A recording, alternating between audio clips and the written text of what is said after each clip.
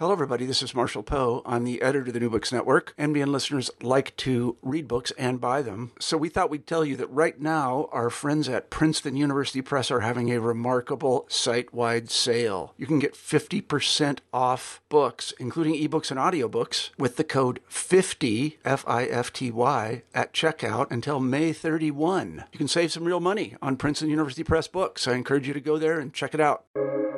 Welcome to the New Books Network. Good morning. Thank you for joining me for another exciting episode of New Book Network's African American Studies podcast. Today, I am joined by Dean Tomiko Brown-Nagin, author of Civil Rights Queen, Constance Baker Motley, and the Struggle for Equality. Dean Brown-Nagin is Dean of Harvard Radcliffe Institute, one of the world's leading centers for interdisciplinary research across the humanities, sciences, social sciences, arts, and professions. She's also the Daniel P.S. Paul Professor of Constitutional Law at Harvard Law School and a Professor of History at Harvard University. She's a member of the American Academy of Arts and Sciences, the American Law Institute, and the American Philosophical Society, a Fellow of the American Bar Foundation, a distinguished lecturer for the Organization of American Historians, and a member of the Board of Directors of ProPublica. Dean Brown-Nagin has published articles and book chapters on a wide range of topics, including the Supreme Court's Equal Protection Jurisprudence, Civil Rights Law and History, and the Affordable Care Act. She is a contributing editor of Politico magazine. Her first book, Courage to Dissent, Atlanta and the Long History of the Civil Rights Movement, won the 2002 Bancroft Prize in American History. Today, we will be discussing her second book, Civil Rights Queen, Constance Baker Motley, and the Struggle for Equality. Thank you for joining me today, Dean Brown-Nagin. It's my pleasure. Can you tell us a little bit about the book? Sure. Civil Rights Queen is a book about Constance Baker Motley, who was a path-breaking civil rights lawyer, politician, and judge. In fact, she was the first Black woman appointed to the federal courts. And I use her life and work to discuss social change and legal change in 20th century America. She's a person who both embodied change herself because she was personally a pathbreaker, but also helped to bring about social and legal change for others. And so she was a very appealing subject for a biography. How did you become interested in Constance Baker Motley? Sure. Well, I had long known about Constance Baker Motley, but it was not until I was writing Courage to Dissent, Atlanta and the Long History of the Civil Rights Movement that I looked in depth at her work and legacy. And I did that because she is the lawyer who argued the Atlanta school desegregation case all the way to the Supreme Court successfully. And I approached the chapter on that case with the intention of writing a biographical sketch of Motley, as I did for all of the lawyers who were part of that book project. And what I noticed at the time is that there was relatively little scholarly engagement with Motley and her legacy. And I thought that it was, as I mentioned in the introduction to Civil Rights Queen, a kind of historical malpractice to overlook her or to minimize her to the extent that I found in the literature at the time. And so I set about writing about this extraordinarily fascinating and impactful lawyer. How difficult was it to reconstruct Motley's life, or was it? What challenges did you face as a writer, as a scholar, in creating this text? Sure. I would say that there are many, many sources, archival papers about Motley's life and work held by the Library of Congress, the Sophia Smith archives, Columbia, NYU. In addition, there were some personal papers that I found from with the help of family members. The thing that was difficult, I will say, is researching and recreating her internal life. And that's for two reasons that are intersecting reasons. One, it turns out that judges in general are very cautious about revealing their internal thoughts or internal world. And that's because there is this truism that judges are only influenced by the law itself, and so they don't want to leave a lot behind to reveal their thoughts. And then compounding that was the reality that Constance Baker Motley was a pretty private person, and not a person whom I would call terribly introspective. And so she, as an individual, was hard to get to know. And so what I had to do was to ensure that I conducted a lot of oral history interviews with family members, with former colleagues, with really anyone I could find who knew her. And I was able to piece together her personality and to make that a part of the book. And I'm happy that I was able to do that because it's really a requirement for a biography to be able to say a bit about the person's personality, how she interacted with others, and I'm very happy with what I was able to achieve. And again, thanks in part to my ability to speak to her family members and do research about her family. I would like to say you did that successfully well because I was drawn in into her story, into her life. Terrific. I'm So glad. let's begin by taking a look at her early years, some of what shaped her. So, how did her Motley's parents' identity as immigrants from Nevis shape her childhood? Sure. Motley's family did immigrate from the island of Nevis in the West Indies, and they thought of themselves, both the mom and the father, as special people. In fact, the father, given his racial background, he was mixed race and also worked as a skills tradesman on Nevis, was literally called a special person. He was a part of a class of people who are identified as special people. They also identified with the British Empire. They were pleased, they said, to be subjects of the British Empire. They thought of themselves as a class apart from American Blacks. They were socially conservative, culturally conservative, and passed all of these characteristics down to Motley. And in particular, I want to point out that on the subject of the relationship to American Blacks, Motley's father in particular was viewed Black Americans, including the migrants from the South who landed in New Haven, where the Nemesians also landed in their family quite unfavorably. He would not allow his children to play with the children of Black migrants, and really thought that these Southerners had allowed themselves to be debased by segregation. So it was quite a caricature of American race relations. And it is, I say in the book, even either despite or because of her father's low opinion of American Blacks, that Constance Baker Motley grew up to be the civil rights queen.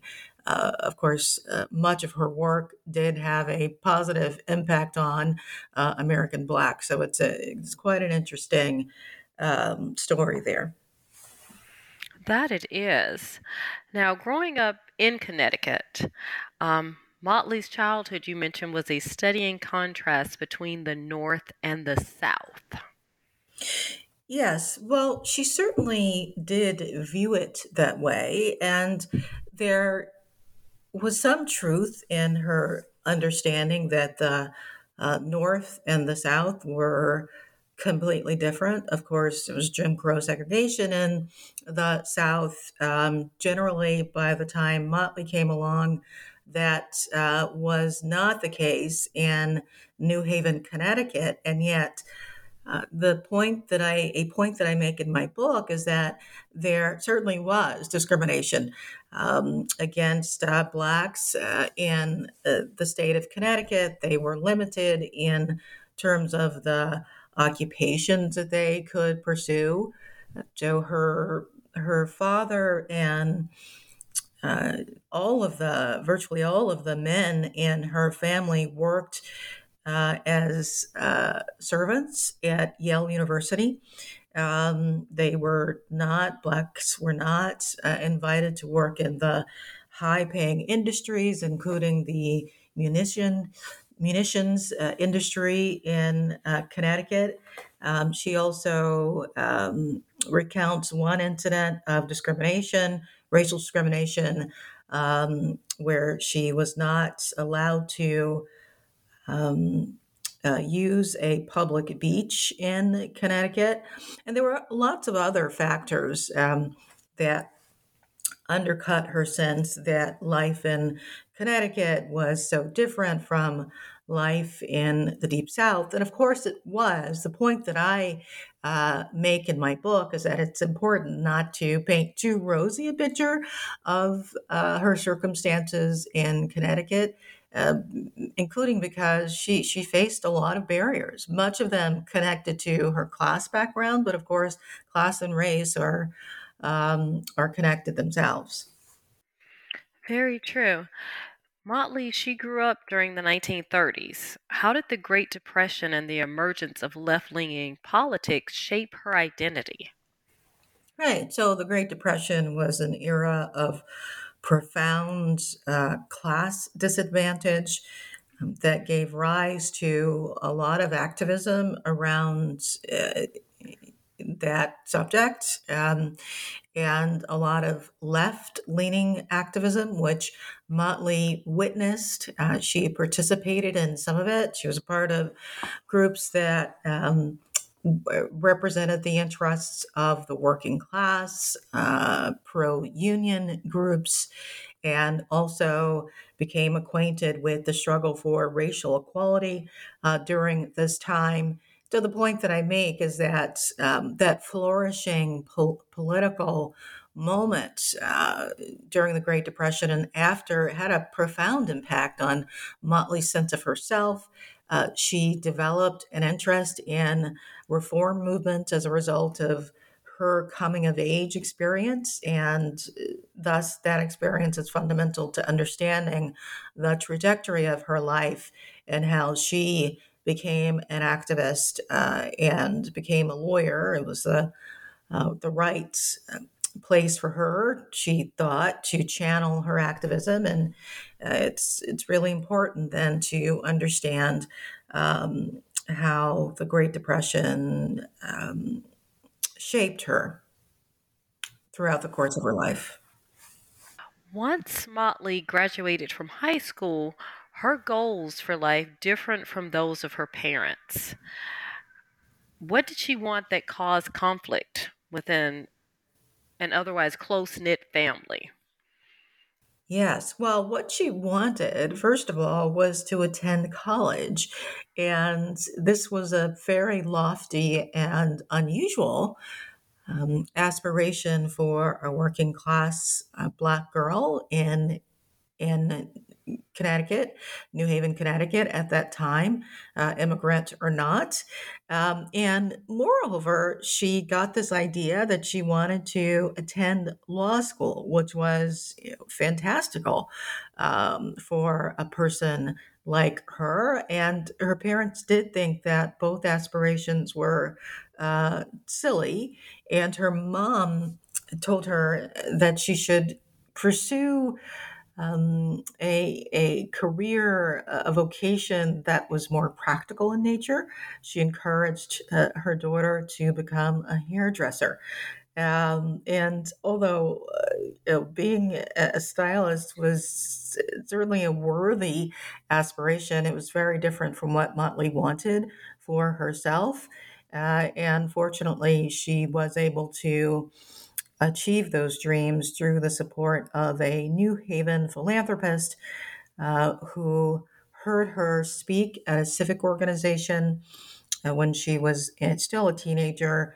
And as a result of being so impressed with her, offered to subsidize her college and pay for her law school expenses. And so she said that it was like a fairy tale. And indeed, it was a life changing intervention.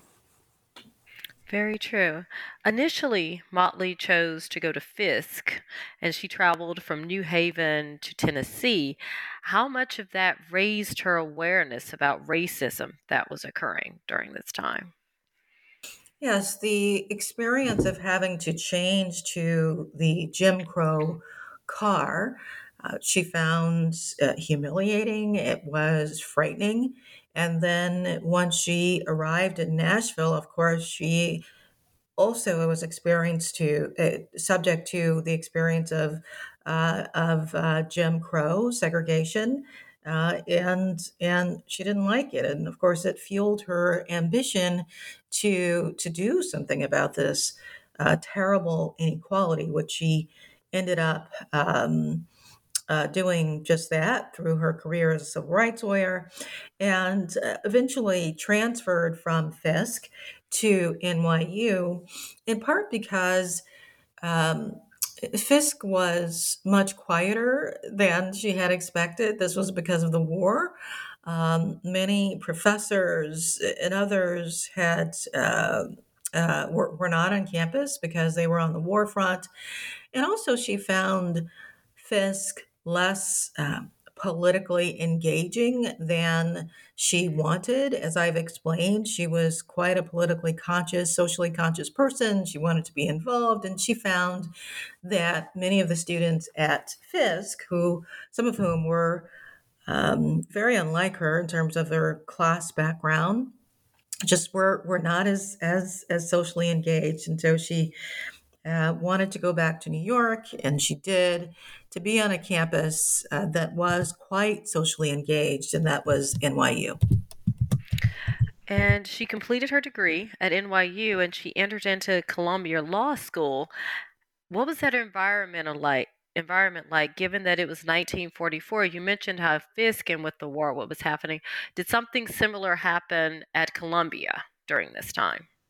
Sure. Well, I would say that she certainly was.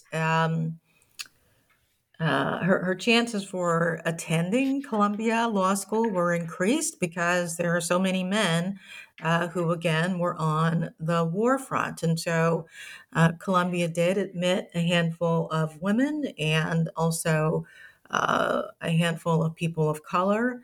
And yet the experience was not terribly engaging for her. She uh, experienced law school as rather boring. Of course, this was before there was a civil rights curriculum, and so she just wasn't that engaged by law school. And in addition, it wasn't a terribly inviting environment for women. This was the era when female students were thought to not belong and were either ignored by professors or um, uh, they were subject to Women's Day when they were expected to be on call, and so it was not a great environment for her. And she was happy to graduate and to her find an ability to pursue her passion for social change through employment at the NAACP Legal Defense Fund. What was it like for her working with Thurgood Marshall? Well, the first thing I will say is that Marshall hired her on the spot when she came to his office seeking an internship, and this was a very different experience from her attempts to find employment in New York City law firms, where the partner she tells a story where a partner took one look at her and closed the door. So it was not very welcoming. And this was, of course, a common experience for the few women law school graduates at the time. In fact, it continued to be a common experience for them. Ruth Bader Ginsburg tells a similar story. Sandra Day O'Connor told a similar story about the lack of opportunities. And so it was terrific to be invited by Thurgood Marshall to work at the NAACP Legal Defense Fund, to be told about his experiences working with women who were engaged in, say, public school teaching. He was a warm colleague, although, as I describe in my book, there were several instances of Motley experiencing the same kind of limitations based on gender that any woman experienced at the time. As the time of her professional life begins to take off, there were some changes in her personal life as well. She gets married. Yet, Motley does not seem to have that traditional marriage for the time period. That's right. I do tell a story about her marriage to Joel Wilson Motley, and how it was a companionate marriage. He supported her at a time when it was just uncommon to have what I describe as a more or less egalitarian marriage. Of course, it was helpful that his profession was real estate. He had his own firm, which meant that he had a pretty flexible employment arrangement. And so he not only supported her by later on ferrying her to work every day and back, but he also was a partner in the raising of their one child, which of course was quite beneficial to Motley's ability to do her work. In 1949, Motley had her first court appearance as a trial lawyer in the case of Bates versus Batt in Mississippi. What was that experience like for her? And it comes to mind as I'm thinking about this, the reference that you made of one of the few Black lawyers in Mississippi, James Burns, and his subservient attitude. What was that like for Motley to experience that? Yes, well, it was both an exhilarating experience to be trying a case in Jackson, Mississippi, and it also was a frightening and very challenging experience because she not only was a Black lawyer, she was a Black woman lawyer. So the folks of Mississippi were not accustomed to this. And she, in particular, caused a scene when she walked along the streets of Jackson, Mississippi. She was trying the case with her fellow lawyer, Robert Carter, a Black lawyer of the NAACP Legal Defense Fund. And even as they were challenging segregation, they were subject to segregation in Jackson. So they couldn't stay in white-owned hotels. They could not eat food served by white restaurants. I tell a story about how they couldn't even, they were treated disrespectfully by white proprietors, including at a fruit stand, which angered Motley, but she understood that she had to abide by the social norms of the day. At the same time, of course, she and her co-counsel were transgressive by going into the courtroom and standing up to the judge and interrogating white officials who were holding the line by paying Black teachers less than white ones, regardless of their qualifications. And the contrast between Motley's transgressiveness and what was expected of Black people, including the handful of Black lawyers who were practicing in the South, was illustrated by this co-counsel, Jess Brown, who, even as he was the local counsel for the NAACP, illustrated his subservience to whites by never turning his back on the judge and also walking bent at the waist away from the bench. And it was just extraordinary. And he also was very clearly frightened by the experience of being seen as an ally of these Black lawyers from New York, which is a way of saying that this was a dangerous assignment for Motley and Carter to challenge the system of racial oppression in the way that they were.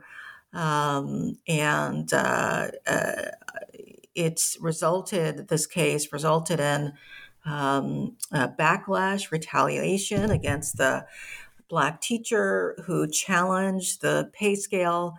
She ended up having to move out of the state. And I have to say that Motley and Carter were lucky to leave the state alive. And that was generally the experience, I would say, of her practice life in Mississippi. And she did, as I recount in the book, she tried several cases in Mississippi and Alabama, places where it was dangerous to be a civil rights lawyer. Very true. She also, as she fought for equal pay in Mississippi, she also came back and fought for equal pay at the LDF. What happened in that situation? Yes, well, it was ironic that after she had led this case challenging unequal pay for African American teachers in Jackson, she came back to the offices of the NAACP Legal Defense Fund in New York and challenged Thurgood Marshall, saying that she was not paid what she should have been given her years of experience, nor did she have the title that was appropriate given the functions that she was performing at the LDF. And so she essentially challenged a form of discrimination on her own behalf, and fortunately ended up prevailing in that challenge. But it says everything really about her peculiar position as a lawyer, who essentially, she was fighting battles on behalf of her clients, fighting similar battles for herself. She was quite a pathbreaker. That she was. And she was also involved in the landmark case of Brown versus Board of Education. Yet her role is sometimes minimized. How did she assist with the case? Yes, well, Motley wrote the first complaint in the set of cases that challenge segregation in schools. And she also was vital in conducting research in support of the cases as they wound through the courts.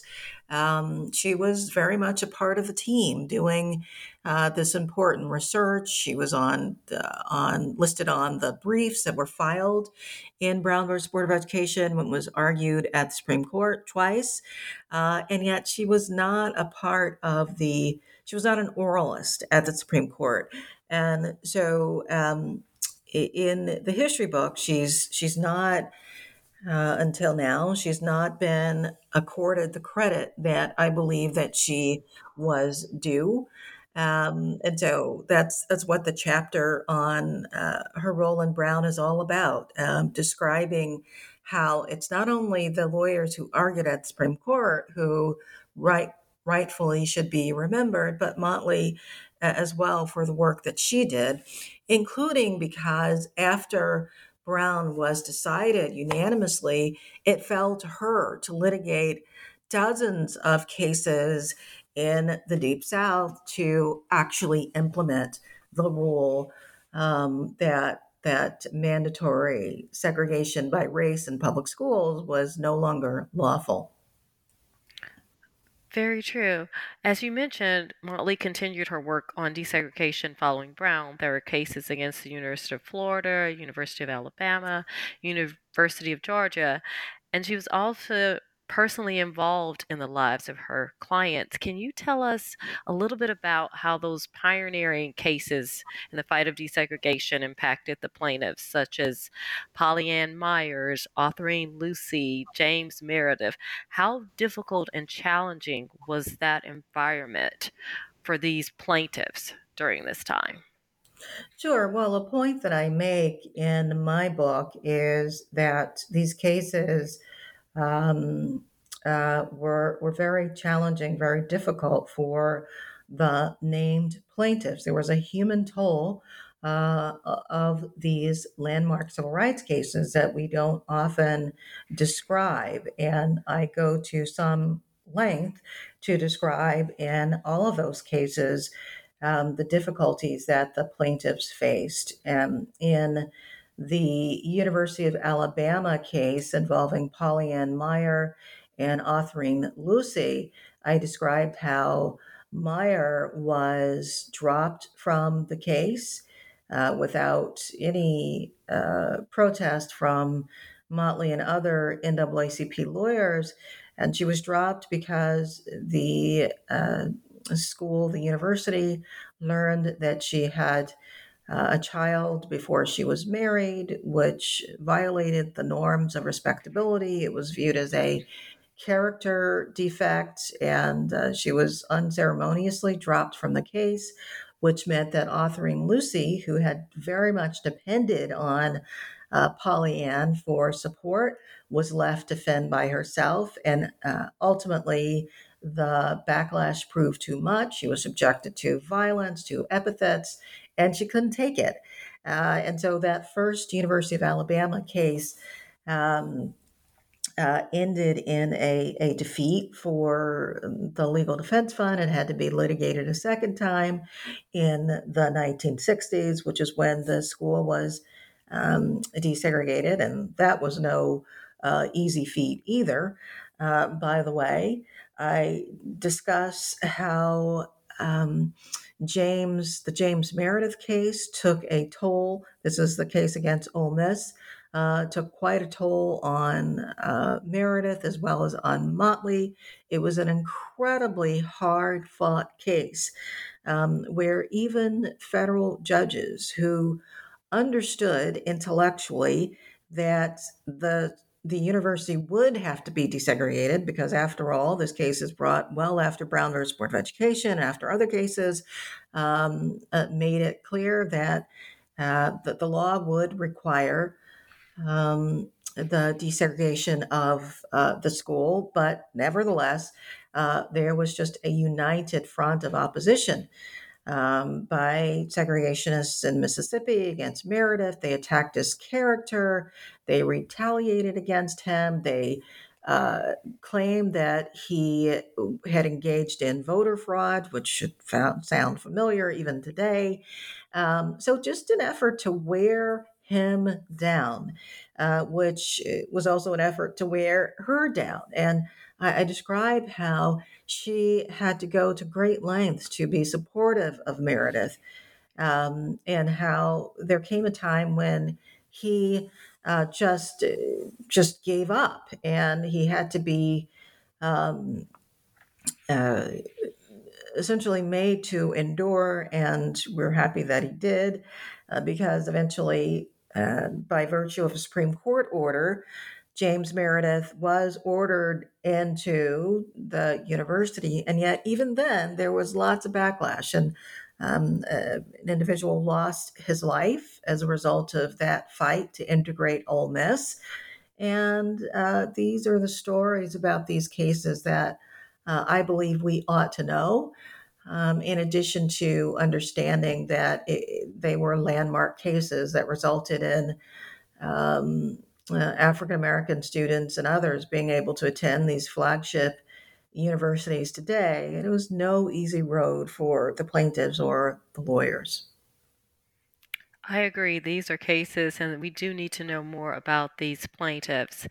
In 1961, when Thurgood Marshall was appointed to the U.S. Court of Appeals for the Second Circuit, Motley suffered a professional setback, when he chose Jack Green, a white civil rights attorney, as his successor.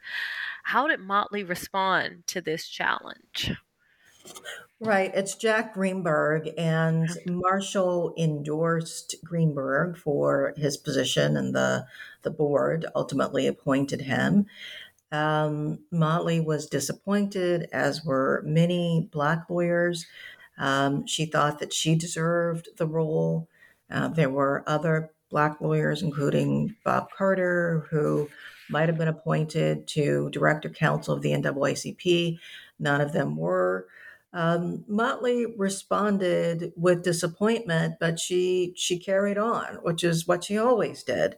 She didn't think it was fair. She didn't think it was right, but she was given a sort of consolation prize in that she was appointed number two to Jack Greenberg.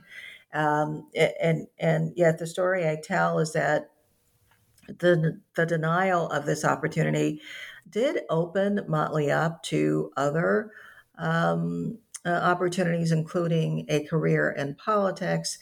And in the final analysis, she was able to achieve a prestigious position, to the appointment to the judiciary. But it was quite a disappointment for her, because she did know that Thurgood Marshall, her mentor, had a hand in this biggest setback of her career to that point, and so it was just it was a sad time for her. Now, Motley, she also suffered sadness for other reasons, because she was intimately acquainted with some pioneers of the civil rights movement, such as Medgar Evers and his death, and the impact of that on her. And she also worked with Dr. Martin Luther King Jr. How did those relationships shape her in many respects? Hmm.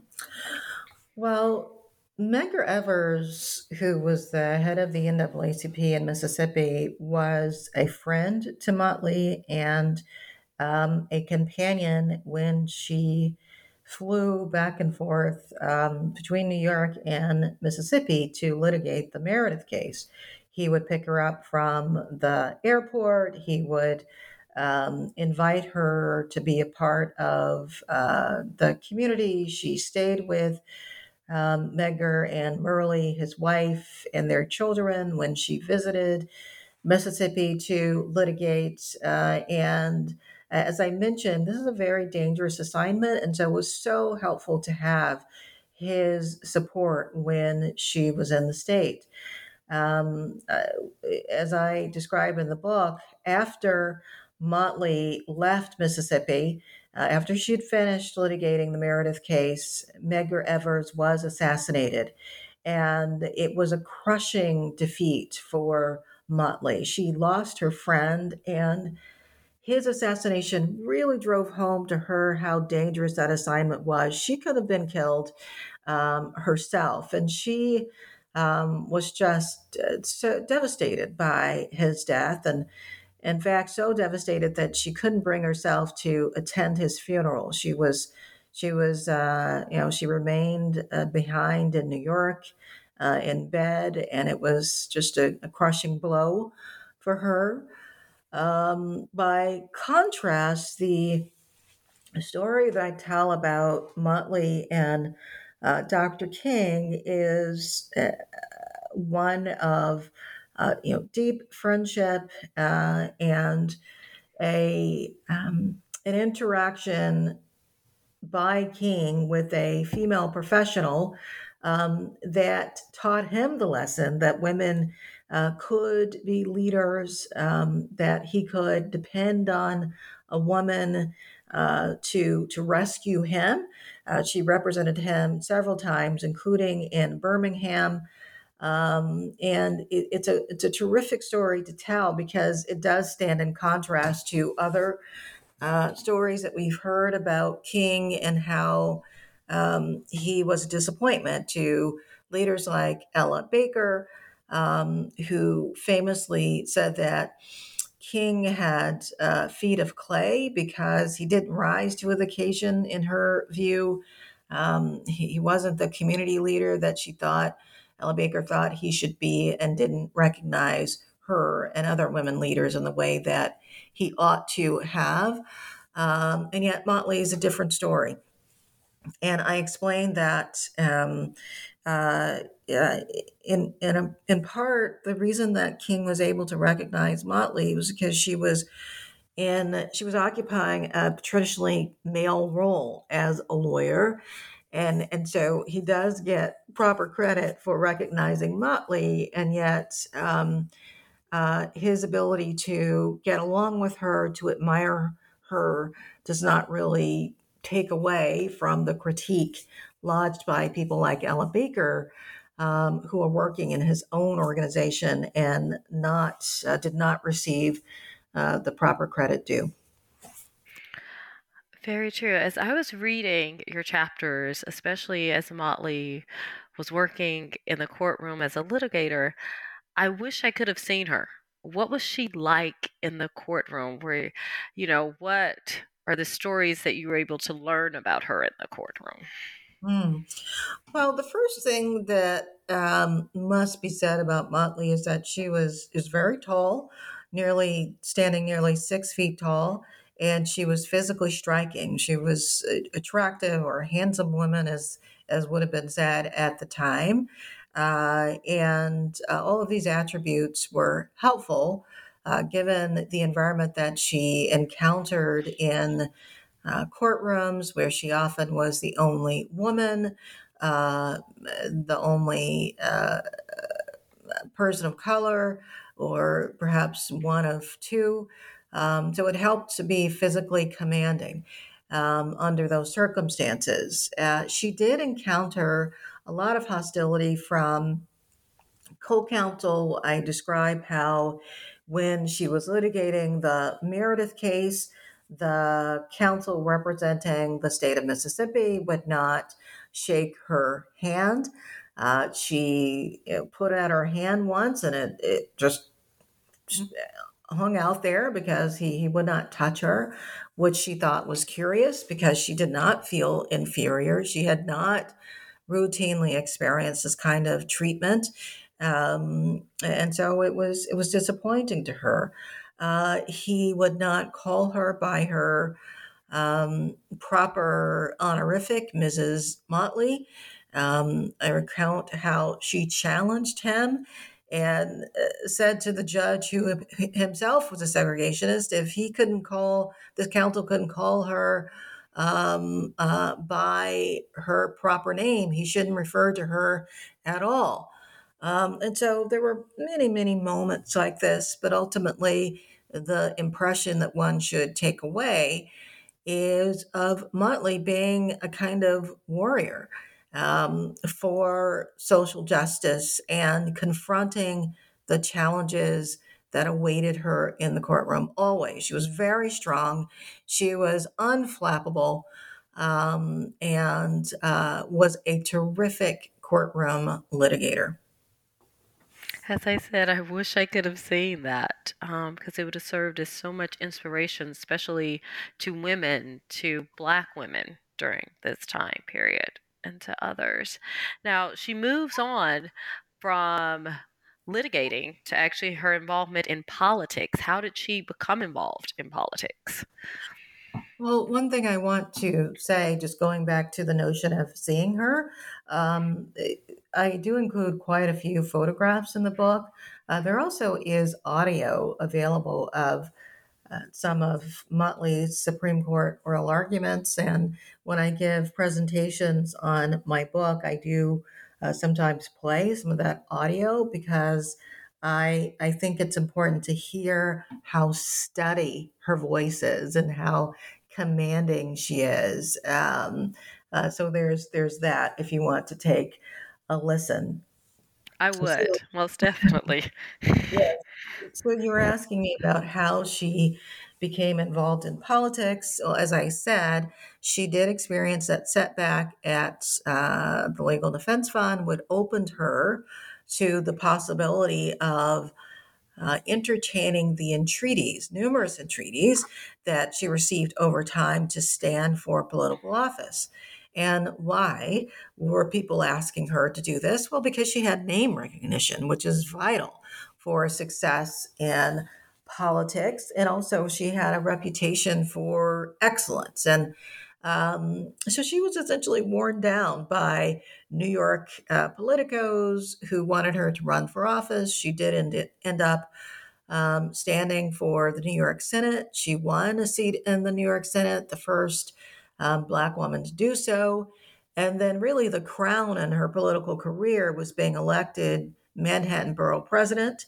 She's the first woman to be so elected. And it was controversial in some quarters. So as you can imagine, there were Democrats in New York City and New York State, including in Harlem, some men who were not that interested in her invading their lane, so to speak. And they articulated that they didn't see her as a legitimate representative of Blacks in particular, and yet she was able to win those offices. And in her capacity as an office holder, she did continue to fight for social justice.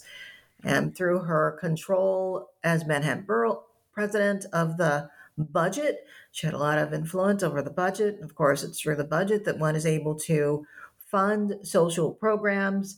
She also funded revitalization programs for Harlem. And so I view her as having been quite effective as a politician, although she was only only held office for a very short period of time before being plucked for the federal judiciary.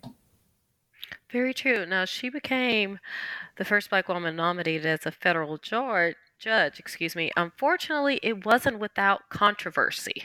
How so? Yes. Well, Lyndon Baines Johnson nominated her for the federal judiciary and originally wanted to appoint her to the U.S. Court of Appeals for the Second Circuit.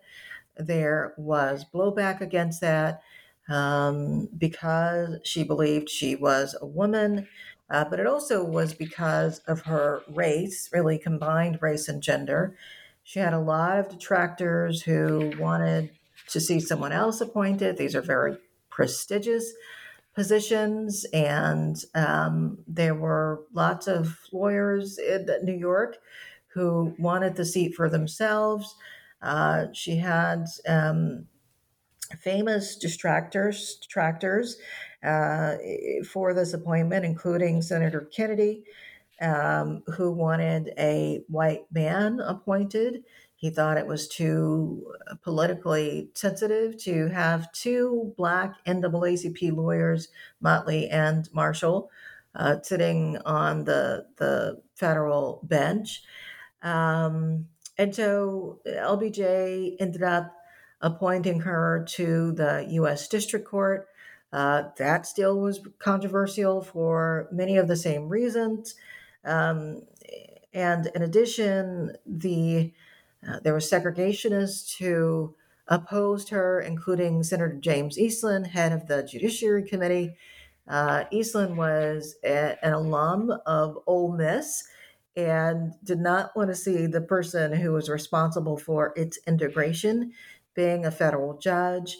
And he put up all kinds of roadblocks, held up her appointment for 7 months, but ultimately she was confirmed to the federal judiciary, achieving an historic first. Very true. And as I was reading, there were three cases that stuck in my mind. The case of Martin Sostre, the Blank v. Sullivan and Cromwell case, and the case of Melissa Ludke. And it made me wonder, as I was reading, about Motley's perspective on her cases. As a judge, and I know you mentioned that judges often didn't reveal their internal thoughts, but could you get a sense of were there certain cases that Motley presided over that she was particularly proud of or that she felt connected to her? Sure. The Sastre case, Martin Sastre case, was one that she was very proud of.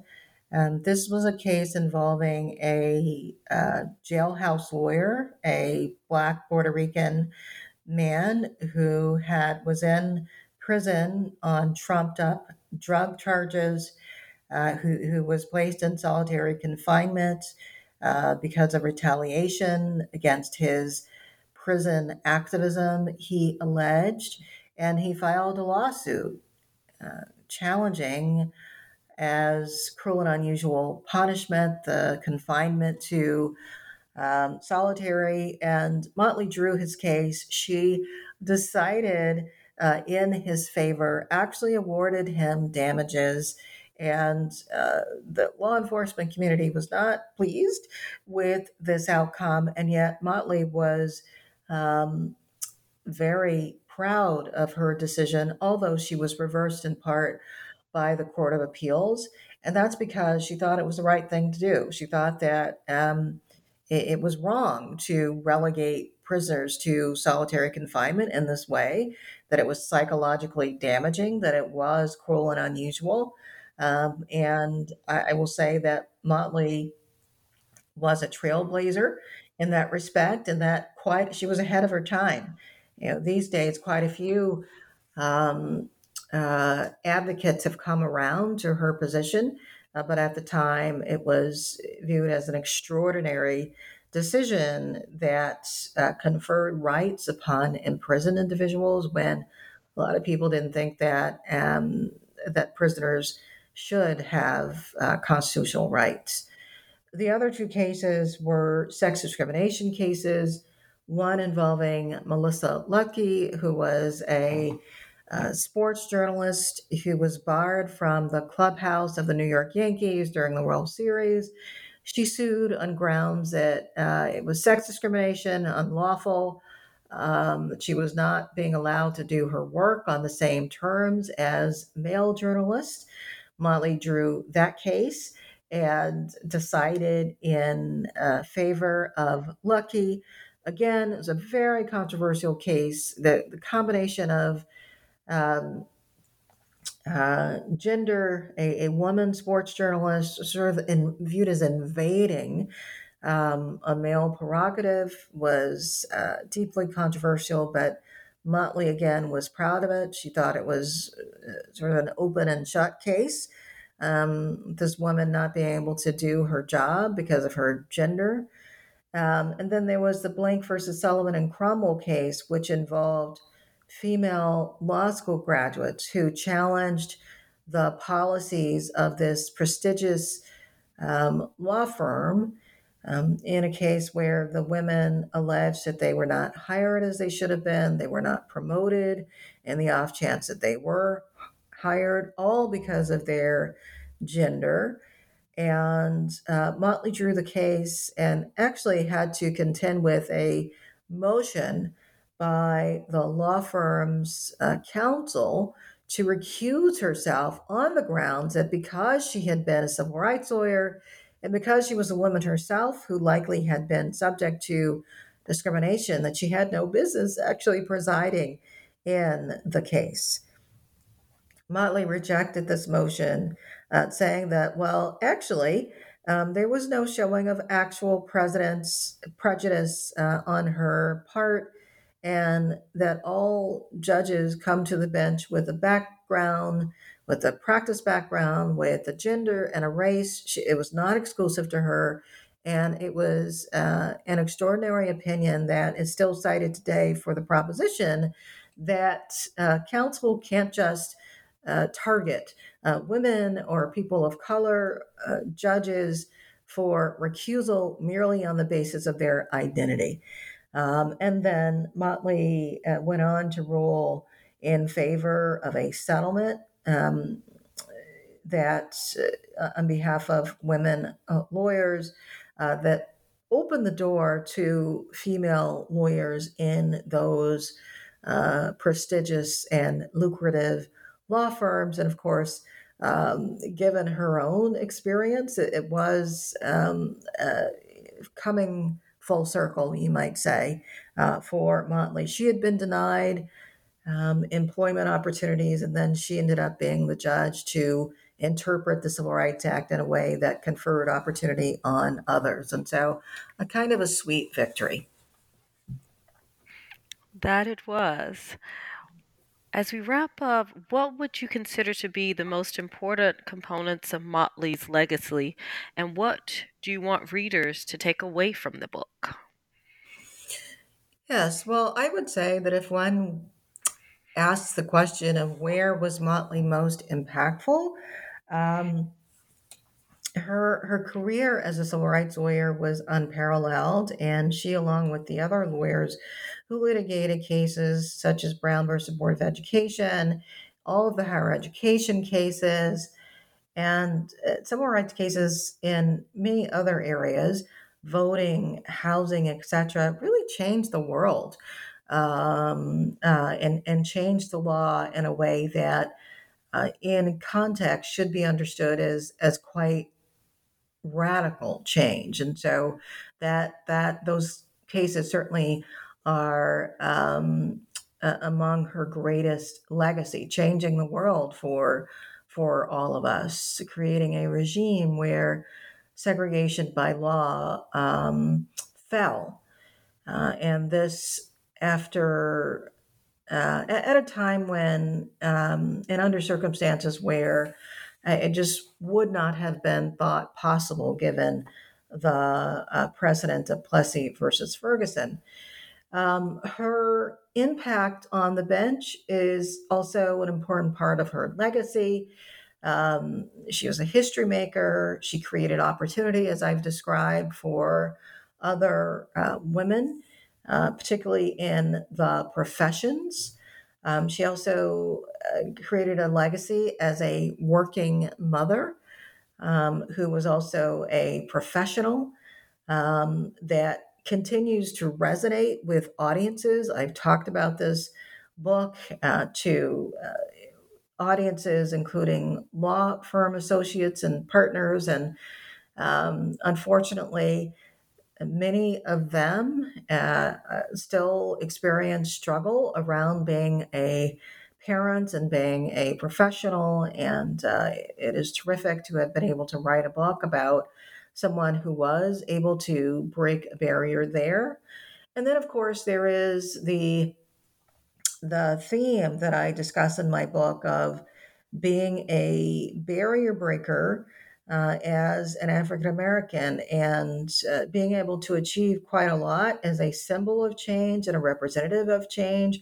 She became a representative of the state when she had spent her career attacking the decision making of state actors. And so that is both remarkable, but also, as I describe in my book, she was only able to do so much as a judge, because of norms of professionalism, because of the eventual backlash against civil rights advancers. And so ultimately, the legacy is one of personal achievement, but it's mixed in terms of um, the changes that the progressive movements themselves were able to achieve under the law.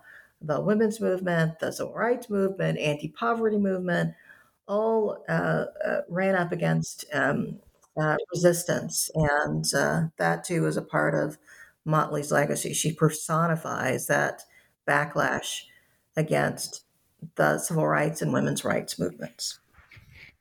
That she does. Thank you so much, Dean Brown-Nagin, for joining me today to discuss Constance Baker Motley. Readers, please go out and pick up a copy of Civil Rights Queen to learn about this path-breaking woman who is a tireless warrior, I want to say, for a social joy, for social justice. Dean Brown-Nagin, thank you again. Thank you again for joining me today. It's been my pleasure. Thanks for having me.